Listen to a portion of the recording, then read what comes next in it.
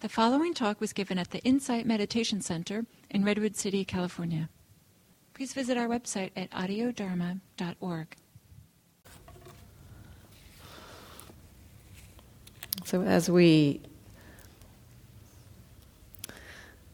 work at settling our minds in meditation, as we cultivate concentration and mindfulness, we come back to our breath, we notice we're pulled away. We may be able to be mindful of what we're pulled away to. We may find our mind getting pulled out into thoughts around what we're pulled away to. The practice of settling the mind is challenging for us. The habit of our mind is to kind of disperse, to go out, to connect with things that our mind thinks are interesting. And so it's not so easy to come into settledness, collectedness, stillness in our minds. So we've been exploring this aspect of concentration, the aspect of our mindfulness practice that is this settling, stillness, unification, collectedness of mind. And last week I started talking a little bit about the things that get in the way of that collectedness. There's 5 basic energies that get in the way of that collected mind. This kind of going out to sense experience, thinking that sense experience is going to be may bring us pleasure and that's where happiness will be found. That gets in the way of our settling the mind. Ill will, not liking things that are out there, gets in the way. Sleepiness, dullness gets in the way. Restless mind, the mind is jumping all over the place, gets in the way of this settled, collected mind. And doubt gets in the way. So today I'd like to explore the first one of these, the way our minds goes out to our senses. The term for these 5 is hindrances. The Pali term can literally also simply mean covering, which may be a gentler term in a way. But the basic understanding is that these 5 energies obstruct or get in the way or cover our ability to kind of settle. I like the term covering in a way because it implies that there's something kind of present that is, when it's removed, when that covering is removed, that there's a kind of, perhaps a natural settling that happens when these energies fall away.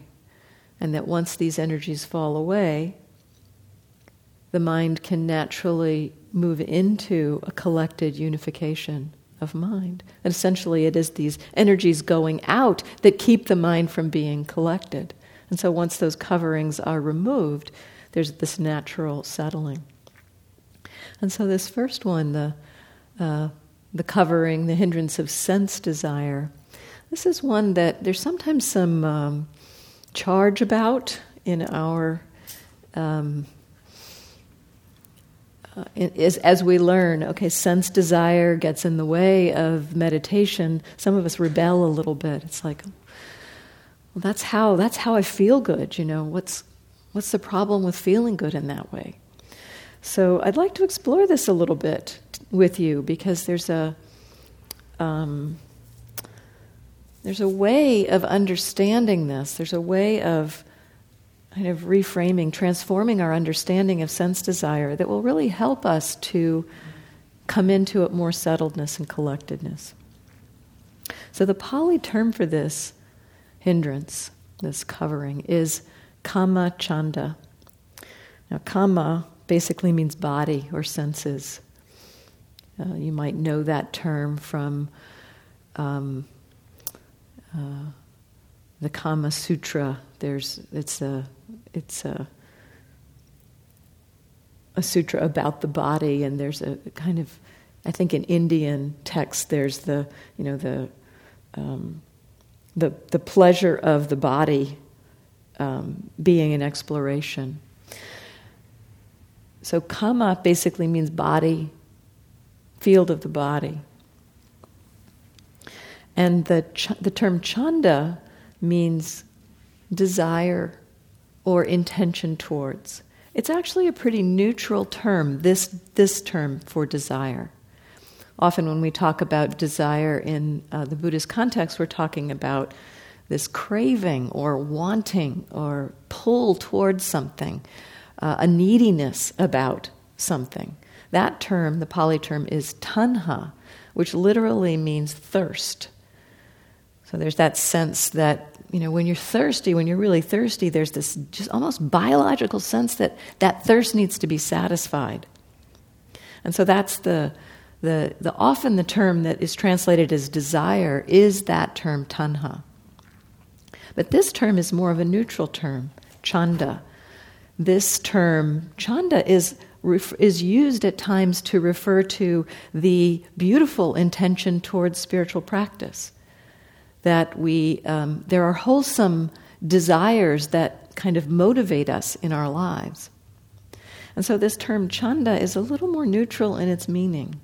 But still, the pointing here is that desire, intention towards, the term chanda is also translated as intention sometimes, just as movement towards.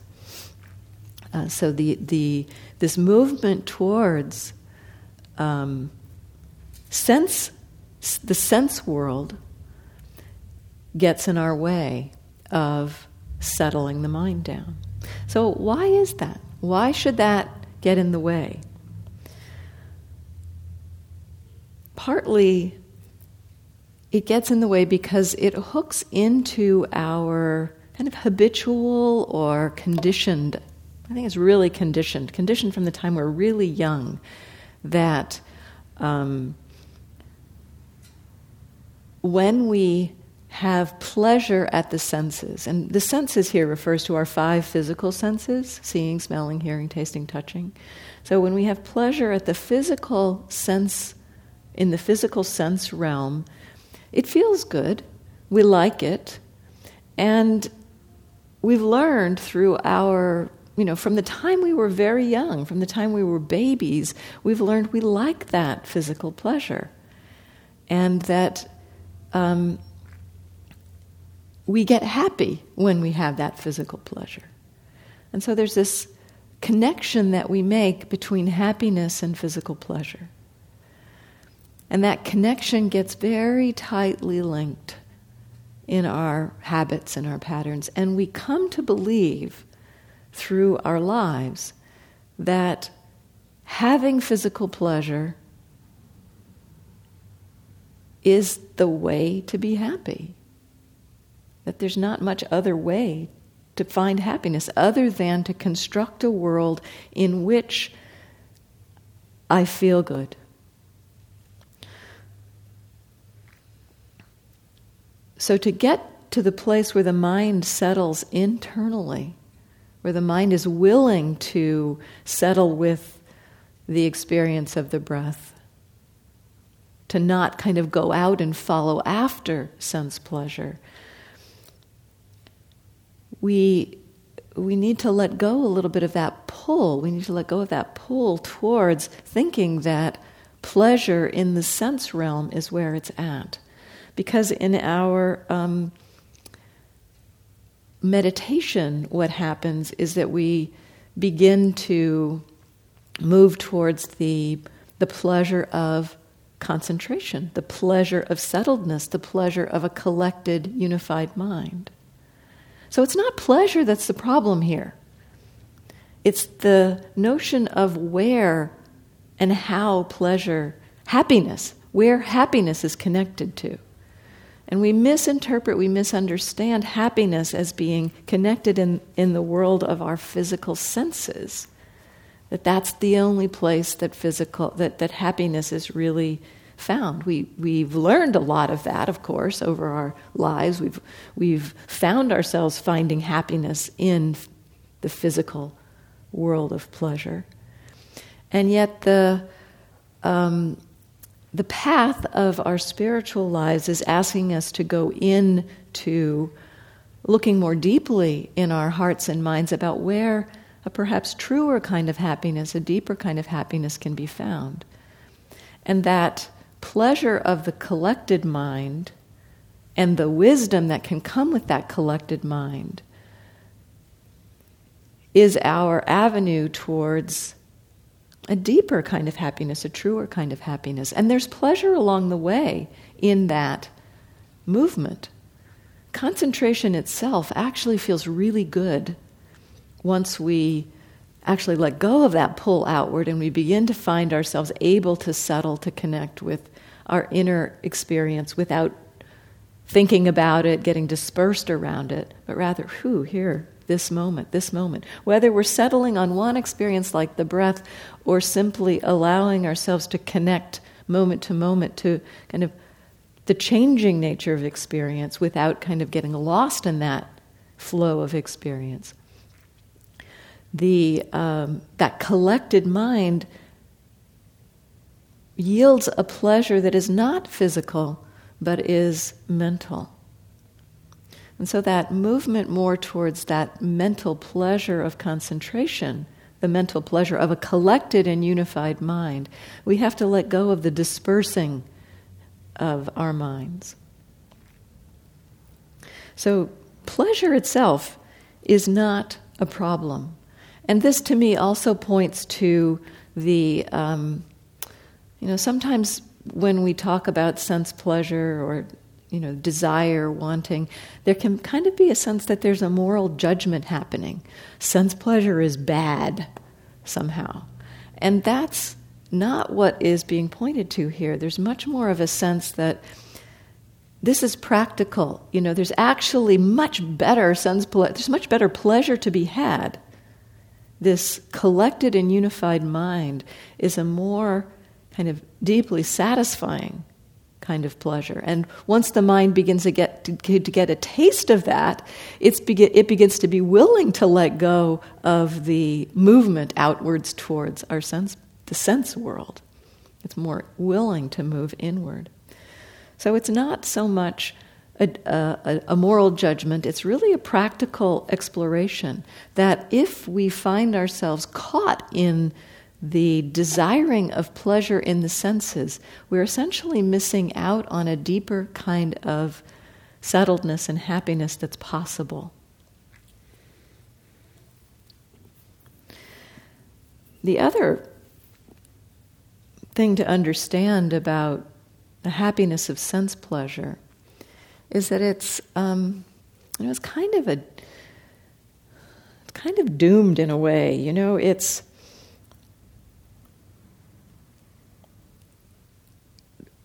if we're looking for happiness by trying to construct a world in which we're feeling only pleasure, good luck. It's not. We can do it for little bits at a time. We can do it for even strings of a few days sometimes. Although if you look at those few days, you'll see you actually go in and out of that sense pleasure, the actual sense pleasure. We can construct things for a little while to be, this feels good, this is the way it should be. But we see actually that what seems to happen to us is that we believe that we should be able to create that world where we always have sense pleasure. And if we don't manage to do that, somehow we're to blame, we're at fault, it's our problem, we failed somehow. And it is just the nature of sense pleasure. It comes and goes. It is not possible for anyone to have only pleasant sense experience in their lives. And so it's a little bit of a leap of faith for us to let go of sense pleasure because we've found so much happiness in our lives in that realm. It's a little hard for us to let go of that sense pleasure and move towards something that's maybe not so familiar or not so easily accessible, the kind of pleasure of concentration. It's harder for us. It's hard for us. It can be hard for us to say, yes, that's what I'm going to move towards if we don't really have a taste of it. So at first it may take a little bit of a leap of faith to begin to let go of sense pleasure. And actually letting go of it is, in terms of what the Buddha suggested, he didn't actually say you need to he did say let go of sense pleasure, it will help you, but he didn't say just let go of sense pleasure. He actually gave us some steps. He said, yeah, it's difficult. We have to actually investigate, explore what it is about sense pleasure. And so he offered a kind of 3-step teaching to help us understand sense pleasure and begin to transform our relationship to it.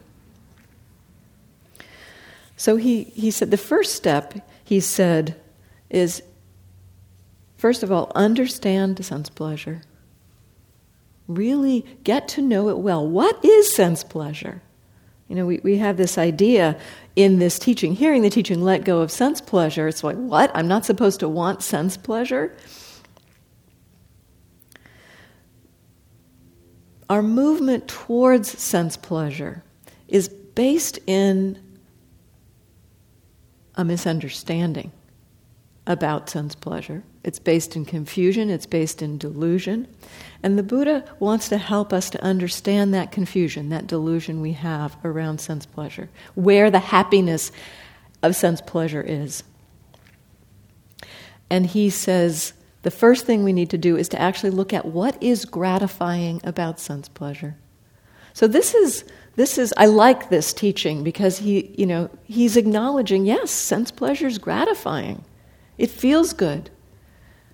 He even said at one point, of all that is, of all the pleasure that is to be found in the world, I've understood that, and I've understood how gratifying it is. So this exploration, what is the gratification around sense pleasure? So what is it? First of all, there's the sense pleasure itself. There's the great taste. There's the pleasant bodily experience that we have. Listening to lovely music or smelling lovely smells. It feels good. I mean, there's a pleasure there. There's actually a pleasure there, and that's a part of the happiness. It's actually a really small part of the happiness when you start to look at it, but it is a piece of that happiness. It doesn't have to have anything to do with wanting. I remember the first time I put the fruit, the mangosteen, in my mouth. Have any of you had mangosteen? It is like the most amazing fruit I've ever tasted. I put this mangosteen in my mouth. I didn't know, I wasn't expecting anything. It's like, wow. Oh my gosh, that is so good. It is so much pleasure. For that, 5 seconds of that taste in the mouth is like, wow, that is really good. So there, it doesn't have to be connected with wanting, although that experience of that much pleasure tends to produce wanting. More of that, please. I'll have more of that. That was really good. So that when we experience that kind of sense pleasure, it tends to produce that desire for more of it. So that's another aspect of why is something gratifying? That we have ideas in our minds about what we want. It's like, yeah, that would be good. I want that. And, if I can go to the store and buy mangosteens, which I can't do here, apparently, they're hard to find here, then I feel good about that. And so there's something, too, that comes with this gratification that is around my ability to control the world. So my ability to get what I want, that's another piece of this gratification. And I've got that sense of control. That feels good. Another piece of the gratification, if you begin to look at this, is the idea in our mind that something will be nice in the future. We project into the future. The anticipation, right? There's the sense of anticipation. That's another part of the gratification. This notion of, oh yeah, that's going to feel so good when I get it. So that's another piece of what's happening. Now that has nothing to do with the sense pleasure itself. That's all in the mind. It's completely mental, that anticipation. We may or may not get the thing. But that anticipation piece, that's another piece. So that notion of anticipation is pleasant, the sense of control around sense pleasure, that feels good. So all of this is part of what goes on around the gratification. Another piece that is very interesting to look at as we explore this gratification, and this one is a little harder to see, but when there is wanting involved, when we have that sense of, yes, I really want that thing, that wanting itself is often tied up with the anticipation, it's tied up with the sense of control. So the wanting is kind of hooked into some of those pieces of gratification that feel good somehow. So the want, I want that thing, and I'm going to be able to control my environment so that I can get it, and there's a sense of anticipation that comes into play. And so the wanting itself is not really seen for what it is, which is, when we actually turn and look at wanting, it's an unpleasant experience. Wanting itself creates a sense of dissatisfaction. It creates a sense of lack. It creates a sense that things are off slightly, or maybe a lot. It depends. So there's that wanting that is kind of masked in a way. That unpleasantness of wanting is masked by the anticipation, the sense of control, the sense of things are going to be so great. We're projected into the future. We're not really here and now noticing what's happening here and now, which is this feeling of wanting. We're in our minds thinking about the future, thinking about how great it's going to be. So we are kind of tumbling forward. We're not really here in the present moment. And if we do turn towards that feeling of wanting, we see that it doesn't feel good. And this is kind of the driver, in a way, that feeling of lack, that feeling of something's a little off or a lot off, is the kind of one of the major propelling forces for why we do things. We have learned that when I get what I want, yes, I get the happiness of having what I want. But the other thing that happens that we don't really notice so much is that we get the happiness of the wanting going away. Wanting itself is not a pleasant experience. And when you really begin to observe the gratification of sense pleasure, you see the vast majority of it has nothing to do with the actual sense pleasure. There's a little bit of it that participates there, but the vast majority of the pleasure we get when we get something that we want is that for a few moments, that feeling of lack goes away, that wanting goes away, that feeling of something's off goes away. That feels really good when that wanting goes away. And we have connected the fact of that wanting going away to the having of the thing. And there becomes almost an addictive cycle for us. In order to get what I want, in order to be happy, I need to get what I want. So we have that relationship with our wanting. That in order for this wanting to go away, I need to get what I want. That's how happiness will come. So this recognition around the release of the wanting being a large part of the gratification of sense pleasure is a really crucial understanding.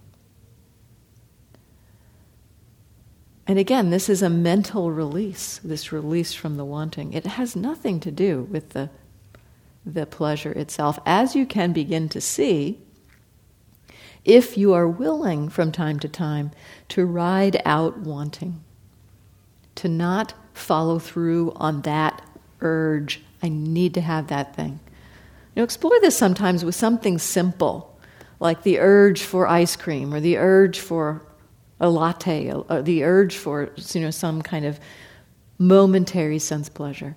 See if you can feel the wanting, recognize the unpleasantness of that wanting, recognize the offness feeling, that urge to go towards that thing that would give you that sense pleasure, and see if you can ride out that wanting.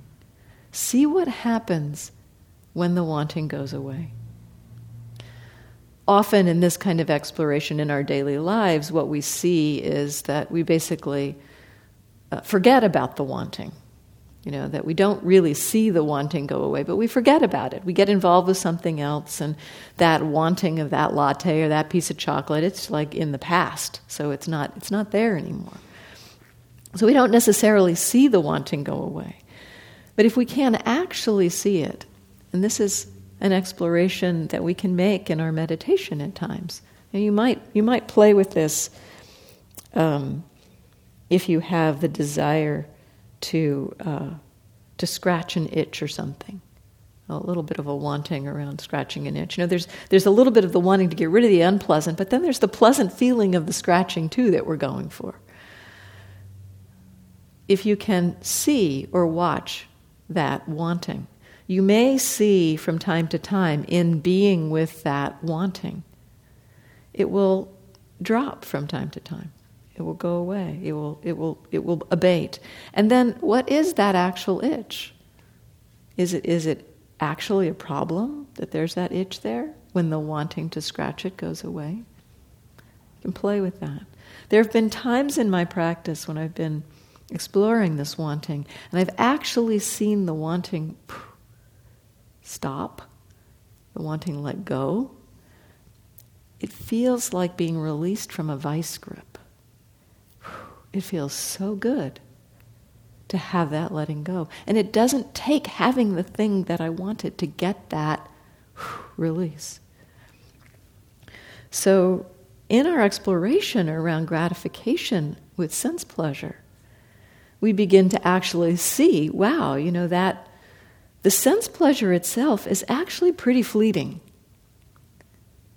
The taste of the mangosteen in the mouth lasts seconds at most. I can't keep eating mangosteen all day long, so I have to stop sometime. So that the physical pleasure itself is pretty fleeting. So much more of our gratification around sense pleasure has to do with our relationship to it.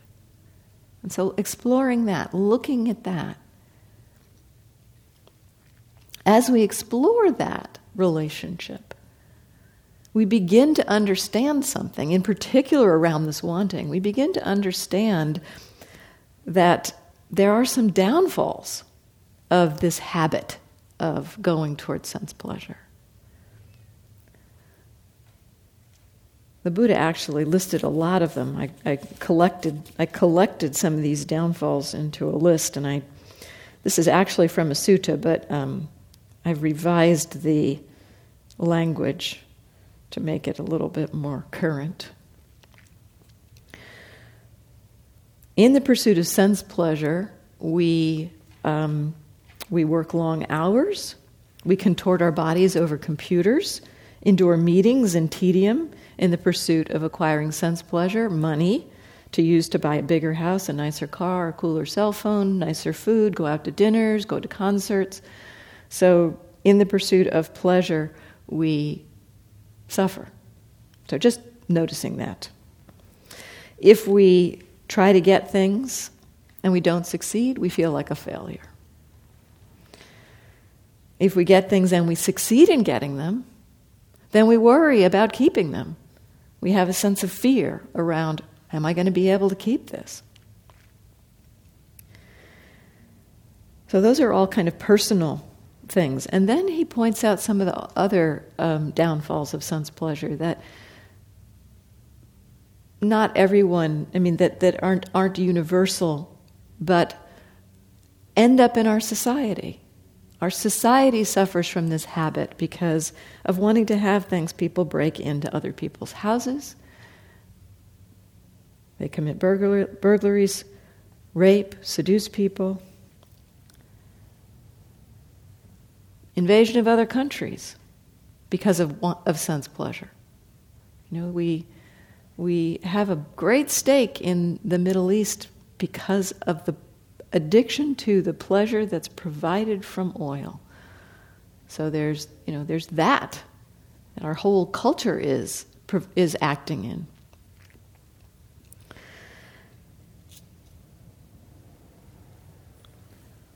Oppression, enslavement, all of this happens partly out of the desire for sense pleasure. So not only our personal struggles, our personal suffering happens, but also there's a kind of a societal addiction to sense pleasure. You see it on commercials. Commercials go right to that place of sense pleasure. So it's not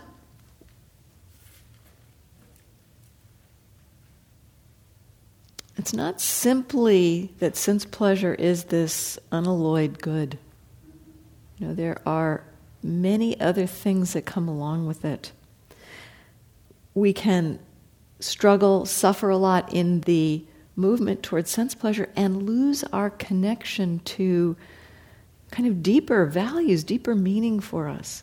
In the pursuit of pleasure, we can lose our connection with connectivity, with compassion, with love.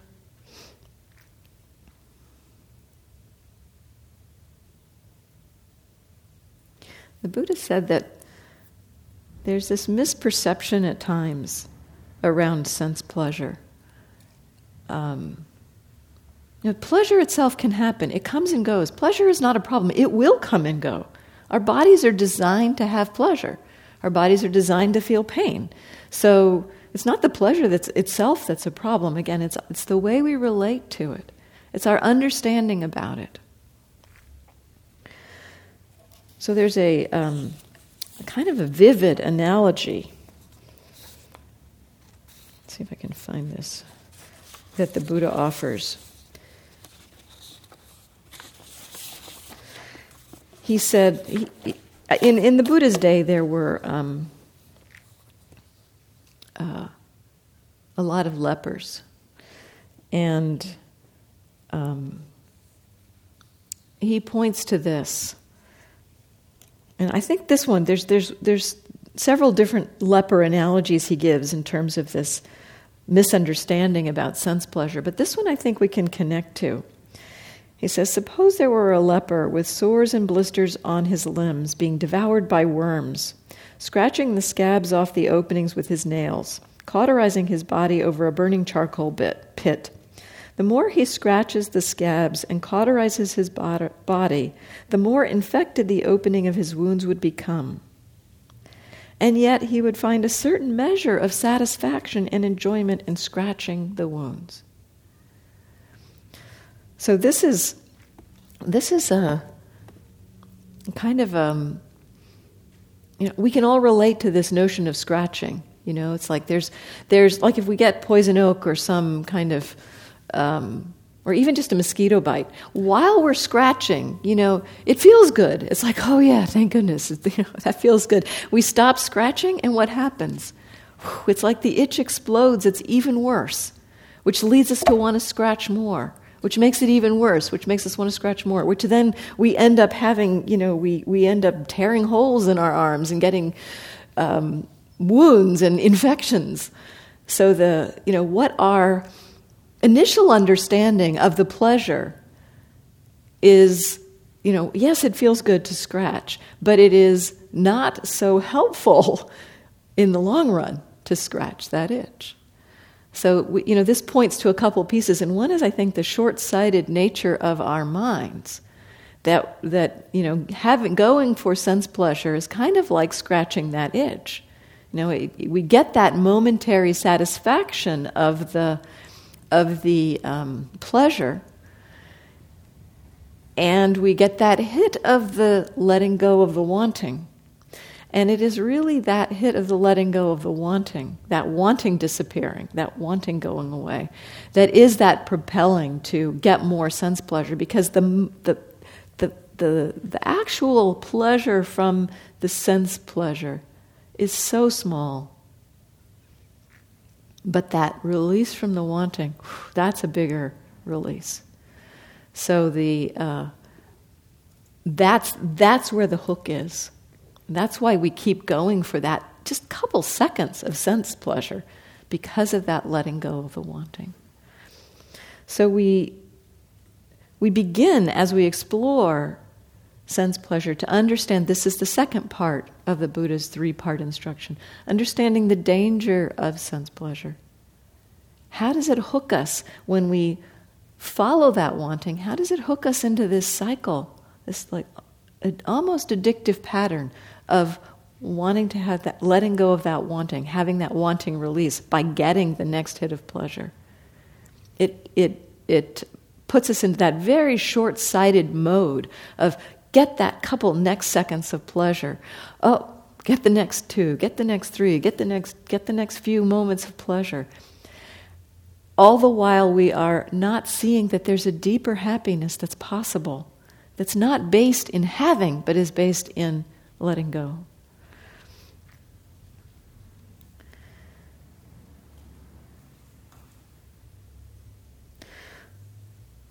So the danger, a lot of the danger of sense pleasure, of that movement towards sense pleasure, is this hook that we get into, this cycle of wanting, having the pleasure of the having and the letting go of the wanting, that hooks us back into more wanting. And we get to this place where we think that that's the way to happiness. That, when I get what I want, it feels good. It's like, this is as good as it gets. That's what we think. This is as good as it gets. It doesn't occur to many of us until we meet something like the Buddha's teachings to actually say, well, what is this sense pleasure? How satisfying actually is it? His teaching is, how far does this gratification actually extend? Look at the gratification. Get to know it really well. How far does that gratification extend? And when are you hooked into the next thing? When is it that it's like, oh, that's great, and something else? How far did that gratification actually extend? That really begins to point us to this danger, particularly around the wanting, and how that, it's just like we're hand over hand, wanting, more wanting, satisfy that wanting, that's how I'll feel good. And not many of us would ever think of, well, let me look at this wanting. Let's see what happens if I just watch this wanting instead of acting on it. This was a brilliant piece the Buddha pointed at. Check that out. See what happens when the wanting goes away. There's actually a kind of a greater sense of satisfaction, a greater sense of happiness in that wanting going away. Well, that's pointing to the third aspect of the training. So the gratification, looking at how far the gratification extends, which leads us to understanding the danger of sense pleasure, which is connected to this being hooked into this cycle of wanting, that addictive pattern around wanting. And it's not like drug addiction, but it's addiction to sugar, it's addiction to taste, it's addiction to pleasant feelings, it's addiction. It's actually addiction to wanting, to satisfying wanting. That's what it is. It's addiction to satisfying wanting. And when we begin to recognize that's the danger of sense pleasure, it really hooks us into that that addictive pattern around satisfying wanting. The escape is learning to turn towards the wanting. If you can see that wanting vanish, you have experienced the escape. As I said a little while ago, it's like being released from a vice grip. There's a deeper pleasure, a deeper happiness that's not based in having things, but based in letting go. And this leads us into the we begin to understand the lesser nature of the happiness that comes with sense pleasure. And we begin to understand that there are actually much deeper, more profound, more satisfying happiness to be found when we let go of sense pleasure. As we let go of sense pleasure, we begin to find that we can settle into our hearts, into our minds, find that stillness, that unification. We find the bliss, the joy, the happiness of the concentrated, unified mind. That feels really good.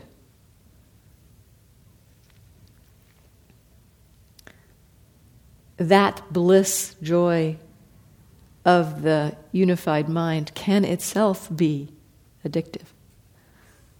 We then get hooked to that because this pattern of wanting, it's like, oh yeah, let go of that stuff. This is way better. I mean, it is a much nicer, it's a much nicer feeling. It's a much more pleasurable feeling, the pleasure of that unified mind, than is the pleasure of a few moments of sense pleasure in which we're kind of like a rat in a cage, spinning our wheels, trying to get the next one, the next one, the next one. The pleasure of concentration is so much more deeply satisfying. And then we get hooked to that. And so that's not this hindrance. Because instead of being addicted essentially to the sense world, we're not hooked to sense pleasure, we get hooked to mental pleasure. And the teachings then move us more deeply to recognizing, and so it's kind of a step-by-step thing. We learn how to let go of the addiction to sense pleasure by cultivating this inner world of pleasure. It's so much more satisfying and true in a way. It feels so much more meaningful that it becomes easier to let go of our tethers to the world when we touch that concentration, that bliss of concentration. And then the addiction to that concentration state, it begins to point itself out to us as suffering when we find ourselves in a place of trying so hard to get back to that great meditation I had yesterday. What am I doing wrong? Why can't I do this? What's wrong here? And then we're suffering and we're struggling. And this points to the next level, where we actually have to let go of the wanting around even those states. This points to a deeper kind of happiness that comes from the happiness of insight, the recognition that holding on to anything is going to create suffering. And in that space of insight, it doesn't matter what's happening, whether there's pleasure, whether there's pain, whether there's neutral experience, wherever we are, the mind can be balanced, at ease, peaceful. And that is a deeper kind of happiness. And so it's kind of a staged process. We learn how to let go of the addiction to sense pleasure by cultivating this inner pleasure of concentration. And then we get to see that when we cling to that, when we want that, it's wanting that's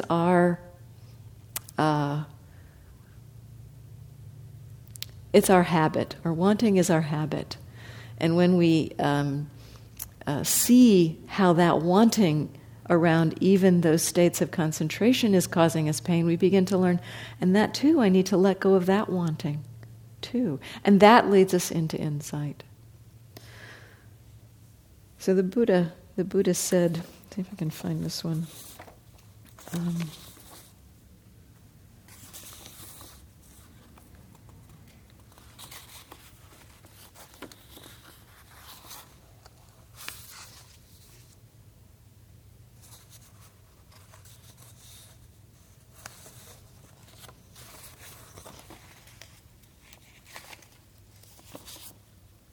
Here it is.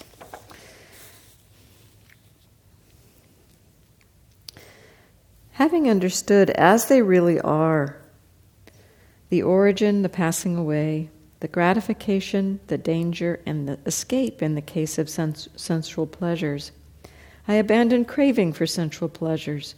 I removed the fever of sensual pleasures, and I dwell without thirst, with the mind inwardly at peace. I see other people who are not free from lust for sensual pleasures, being devoured by craving for sensual pleasures, burning with the fever of sensual pleasures, indulging in sensual pleasures, and I do not envy them. Why is that? Because there's a delight apart from sensual pleasure, apart from unwholesome states, which surpasses even divine bliss. Divine bliss referring to the bliss of concentration. Since I take delight in that, I do not envy what is inferior. So the movement, it's this staged movement. We learn how to let go of the more kind of grosser levels of pleasure for more refined pleasure, and yet more refined pleasure. So the pleasure is not the problem. Here it's like, there's a delight apart from sensual pleasures, apart from unwholesome states, which surpasses even divine bliss. Since I take delight in that, I do not envy what is inferior. This isn't the statement of somebody who's walking around miserable. It's not the statement of somebody who's frustrated or upset about not having what he wants. This guy's happy. And he's pointing this to us. This is possible, he says, for us. And it takes a leap of faith to begin to let go of our sense pleasures, because it's hooking us to this outer level of happiness. It's not a very deep happiness that we go for much of the time. And the Buddha points us to something more meaningful, deeper, truer than that. So we have a few minutes for questions or thoughts, comments.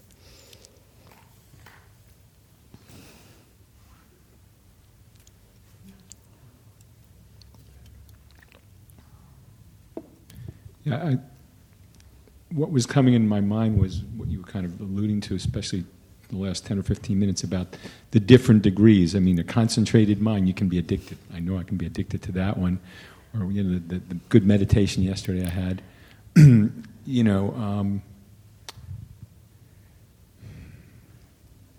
I guess, I don't know, you can quote it, say it's better, but I guess it would be, I'd rather have the a little addiction to the concentrated mind than some of the other stuff I see in society and in myself.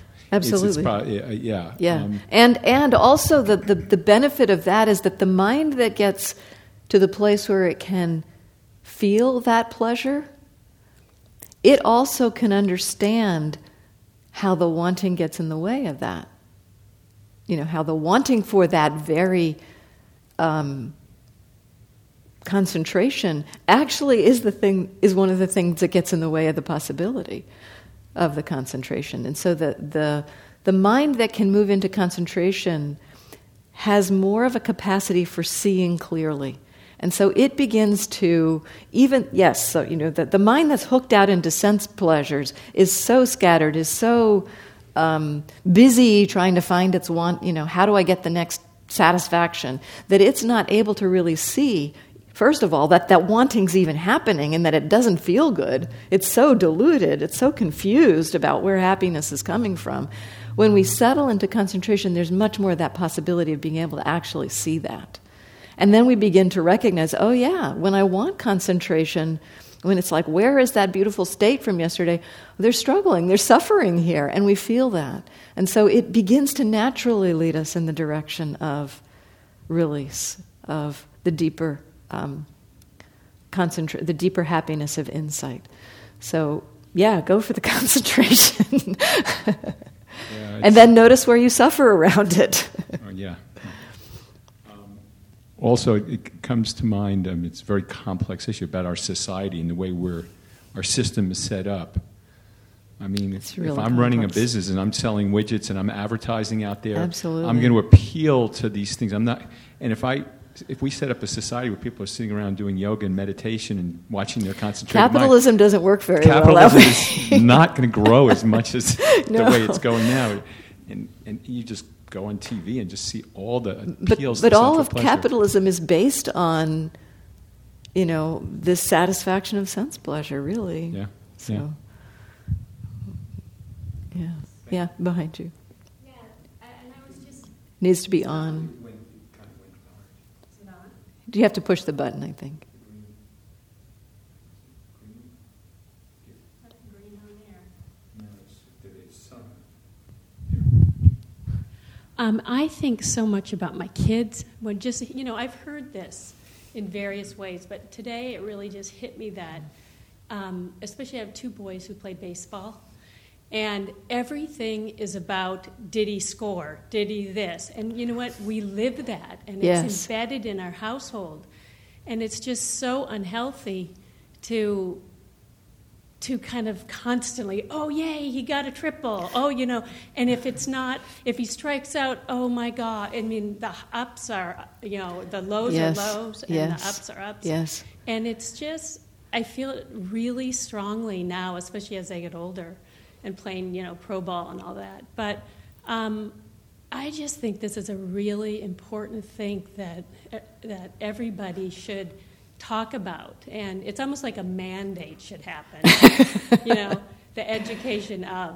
So anyway, it's just thank you. I think this is really strong. It's kind of subversive, this teaching, in a way. Yeah. Yeah. Thank you. And we need to stop, unfortunately. It's 11. So thank you all.